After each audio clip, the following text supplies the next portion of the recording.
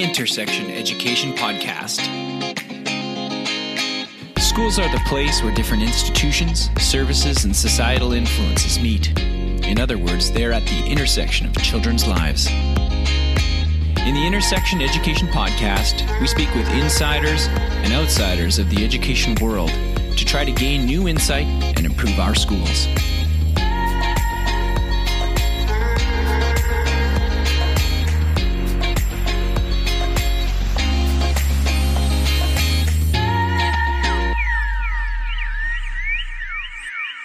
Hello and welcome to this edition of the Intersection Education Podcast.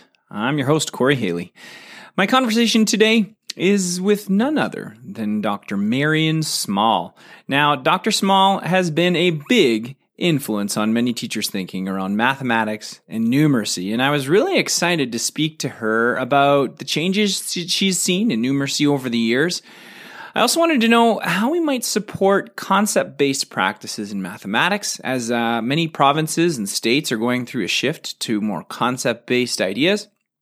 And also I wanted to know what she thought ways were to bring parents to an understanding of the new ways that we teach math. Now, she didn't disappoint. She spoke freely and openly about her experiences and gave some really interesting tips that I'm looking at putting in place in my school.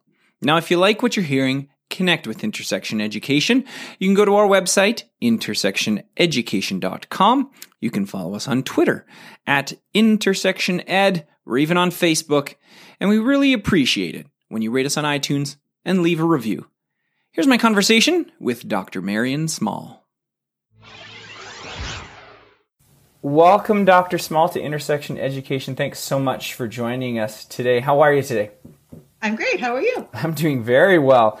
I'm really excited to have you on today because you've had a big impact on many teachers' thoughts and my own thoughts around teaching math. And one of the particular areas that I wanted to speak to you right off the hop was about effective questions.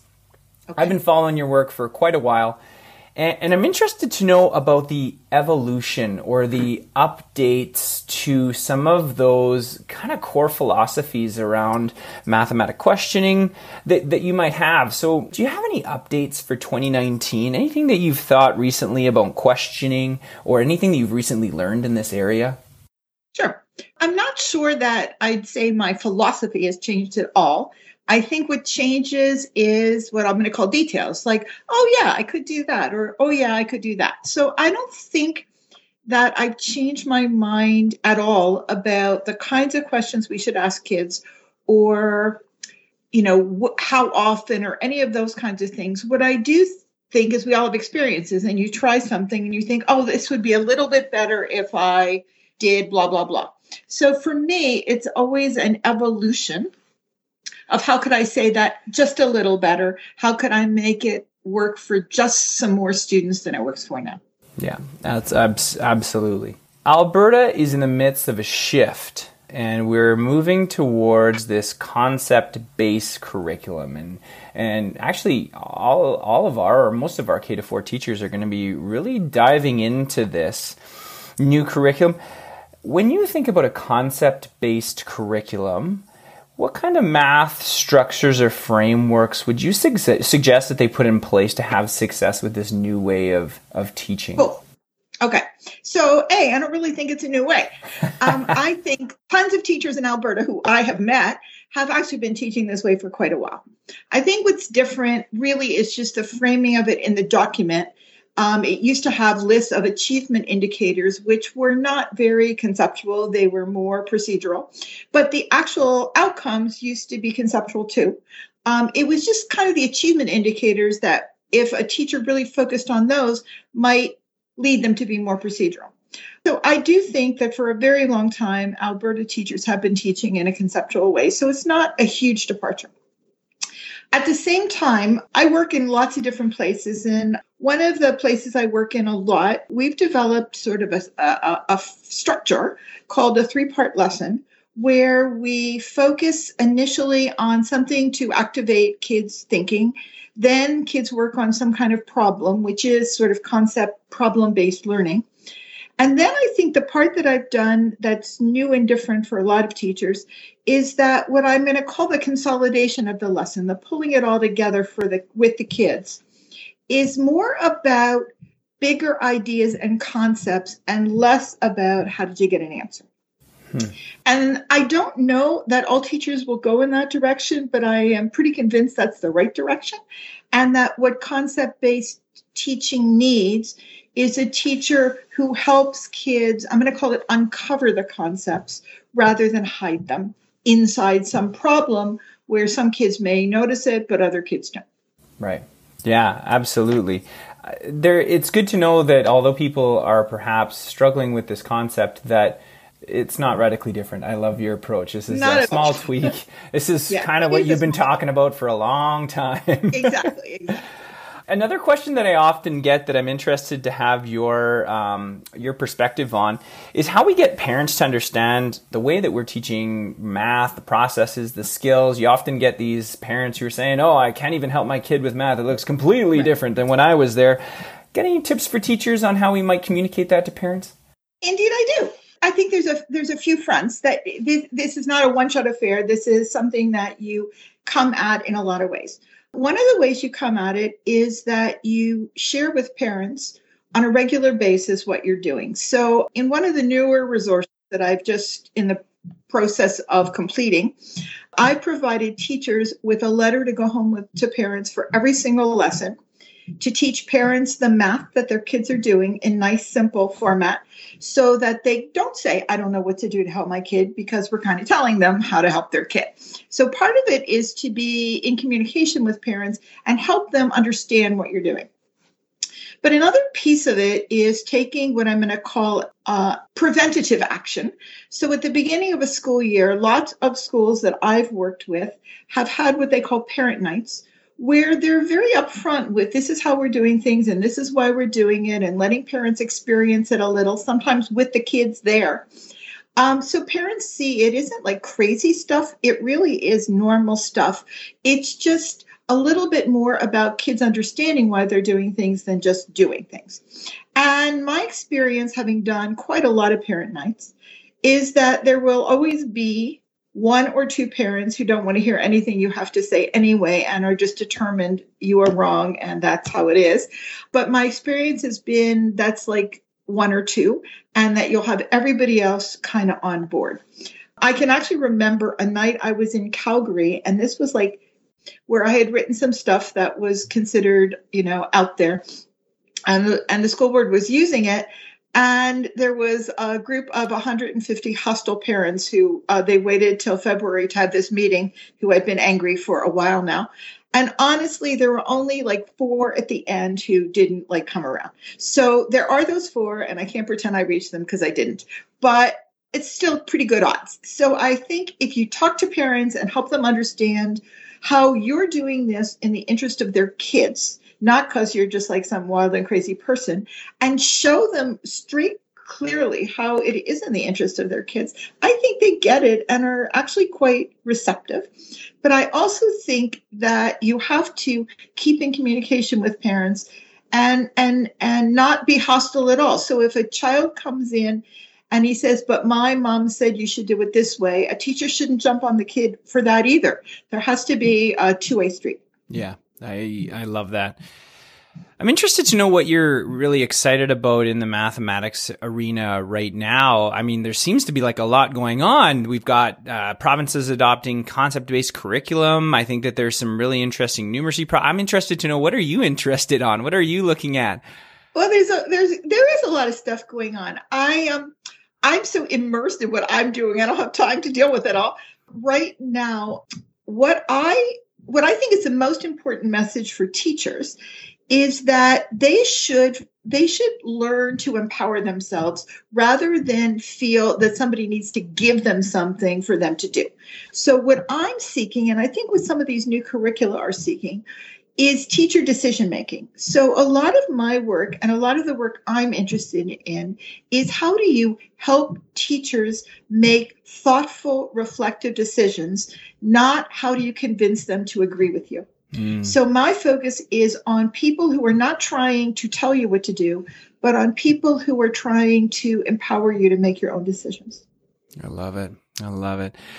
Let's talk about education a bit more generally. Is there something about learning or education that you believe is true that you're finding a lot of people give you pushback on?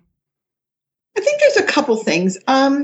There's a lot of belief that if a kid is struggling, just like give them nothing to do or hardly anything to do, and that's the way you're serving them. And I totally do not believe that.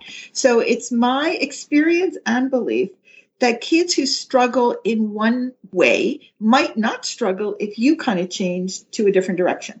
So part of what I am interested in education is really not giving up on kids as quickly as people do. Yeah. I hear too many teachers say, well, he can't do it. And I'm just saying in my head, he couldn't do it that way. Like, you got to try another way. Because my experience is, indeed, I can't pretend everything's rosy, but a ton of kids can do things if you just change direction a little bit and give them a bit of space. Yeah. I think we spend a great deal of time, especially in a world of standardized education testing, on getting kids to, I'm going to say, interpret things the way we want them to. And I think our job is the opposite of that. Our job is to hear how they interpret it and go with them. And so I want us to be the listeners, not the tellers, in that way too. So if a kid sees a quote test question and has a different interpretation of it, but what they're doing is thoughtful, why is that bad? Like, I haven't figured that one out yet. So I think we're still imposing too much, and people are spending a great deal of time preparing kids for these standardized tests, and I think that's a giant mistake. I think to prepare them for a future, we want them to be the decision makers, not us to be all the decision makers. So I think there's stuff like that. The other thing I believe is that you don't work on behavior, you work on being a better teacher, and behavior just happens. So I believe we don't try to convince kids you do math because it'll help you become a carpenter or something. You do math because what you're doing is like so much fun, like you're happy to do it. So they're not even asking you why you're doing it because they're happy doing it. So I actually believe it is our job not to pretend that we're doing this for their long-term good. It's our job to make them enjoy the experience they're having, and kind of everything else just kind of happens. Yeah. Engagement first. I love that. I'm interested in your thoughts around powerful learning environments. And one of the ways that I get at this is maybe a self-reflection. So when you think about the most powerful learning experiences that you've had in those environments and the people that were there, what do you think it was about that situation? What do you think those essential conditions are to great learning, maybe tied to some of your experiences? Yeah. I think there's a few things. One is that it's social. So we are human beings and we are social. So there are times when a particular kid doesn't want to work with others, and that's okay. Have better experiences when we're doing things with other people. So learning needs to have that situation. Whether kids are standing up at what we call vertical non-permanent surfaces, which are whiteboards on walls, which is great because kids are moving around.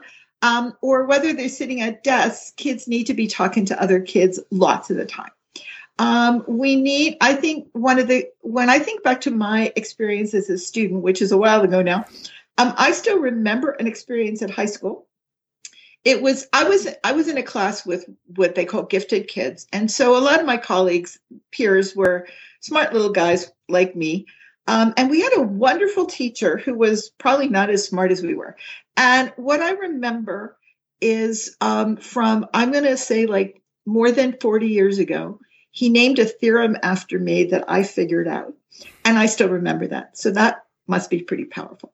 So what he did is he put me, long ago before this became common, front and center.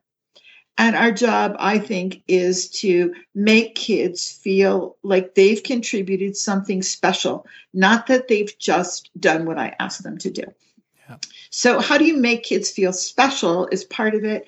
How do you make it social is part of it. How do you make sure that the environment is such is that you're taking the lead from the kid, they're not taking the lead from you. They're doing more talking, you're doing less talking. You mentioned, or you referred to the fact that you've been doing this for a little bit, and I'm interested to pull on some of that lived experience. Do you have a favorite success or a favorite failure or just a lived experience that you think about a lot that taught you an important lesson around teaching or that shaped how you think about teaching and learning? I think there's a couple. Actually, some of my experiences that shape me are as a parent and some are as a teacher. So I think as a teacher, I have been doing this a while, and every once in a while I think, okay, I've done enough, like I'm done. And then I'll meet a person who said, like, you changed my teaching life. And then I'm completely reinvigorated and want to do it some more. So part of it is realizing that there are some wonderful people who really needed help and you're helping them, and they tell you that. So that's another thing, by the way, about positive experiences. We need to be positive, not just negative. We need to praise, not just criticize, with each other as well as with kids. So part of it is that kind of collegial experience. I've worked at a particular school who I even nominated for an award because I saw such collegiality and such collaboration in a group of teachers that for me, that was giant. It seems to me that we still have too much living in our own room, closing the door, and not enough collegiality. I think I became a better teacher because I worked with colleagues with whom I became friends and who we talked about things. And so collegiality and sharing and all that stuff is important. And it's easier now than it used to be with the internet and so on. And so lots of my friends who are teachers have close friends who live who knows where, but they're like on Twitter together. So we need that kind of collaboration.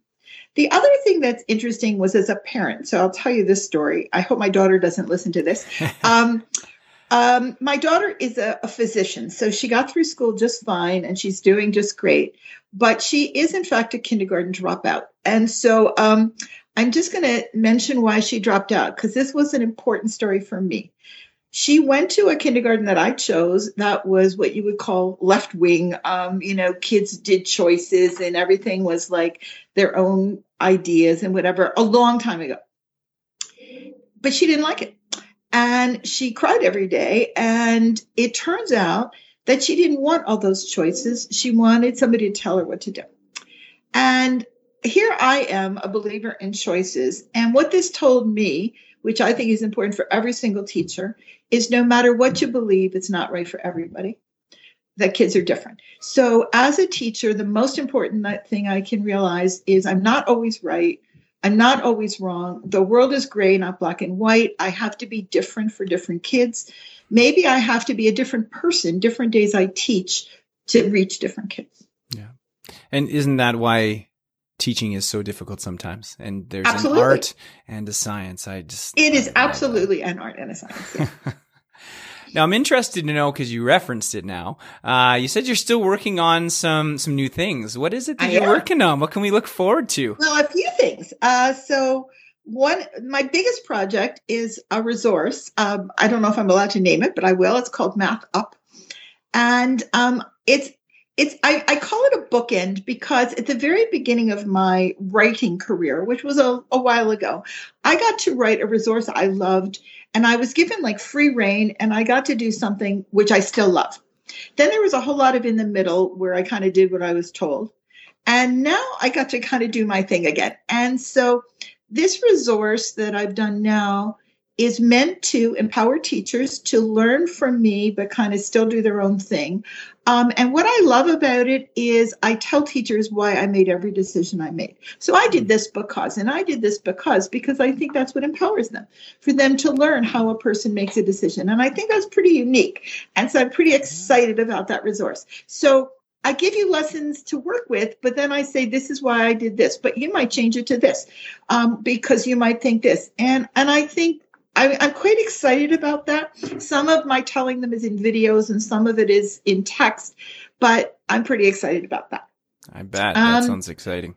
I'm pretty happy. I just am in the final proof stage of a book I've written for the U.S.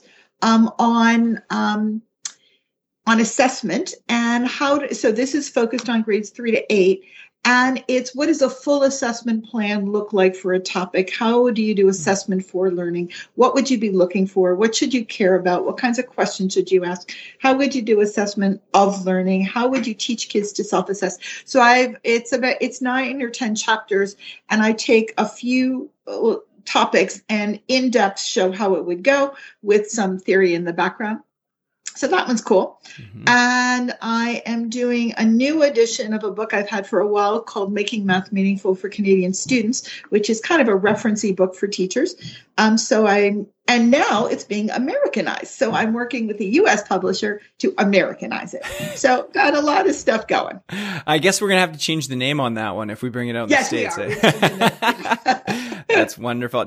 I'm interested. Is there a lot of changes? Are you noticing between the Canadian market and the American market? Is there? Well, the chapters on measurement are like a nightmare. So those have to change. Not huge, but sort of huge. Yeah. The chapters that talk about philosophy have to change some, because the American sort of Common Core curriculum, and they're kind of in flux on that too, because some states are pulling out and some are not. So kind of dancing around that and changing, like in the Canadian resource, I refer lots to the way we do things, and they do things differently. I was just working on a chapter yesterday. In all of the Canadian curricula, we spend a lot of time on something called capacity. Well, they don't like that word. They like liquid volume, and they don't want, so, there's like little stuff like that. I don't think huge changes, but enough that it's work. Right. I totally understand. Probably the base philosophy is the same, and all the little annoying pieces and vocabulary. Exactly. Yeah, I get That's you. right. Let's say people are interested in your books. Let's say people want to keep up with what you're doing, or when something new comes up. What's the best way to keep up with that, to know when those are out? Well, I do have a website called one2infinity.ca where I kind of try to keep it up to date about what's going on. And I work with a few different publishers, and they kind of put things out. But if you go to my website or you Google me, you usually find all this stuff. And I've been pretty good. Even lately, I just updated to say this is what's going on now. I'm on Twitter some, but I try not to tweet a lot because I don't want that many tweets back. But I'm there. And if people ask me directly, I would notice it and I would respond. You bet. That sounds great. I want to thank you so much for sharing with us, Dr. Small. I'm just really excited to speak to you and excited about some of the new resources that you're bringing out. So thanks so much. No problem. Nice to talk to you. Thanks for listening to this episode of the Intersection Education Podcast. Before you go, I'd like to recognize that the land where this interview took place is a sacred place that has a long history of human existence. This land has helped people like the Cree, Saulteaux, Niitsitapi or Blackfoot, Métis, and Nakota Sioux live well for thousands of years. Let us continue to live well and respect this land.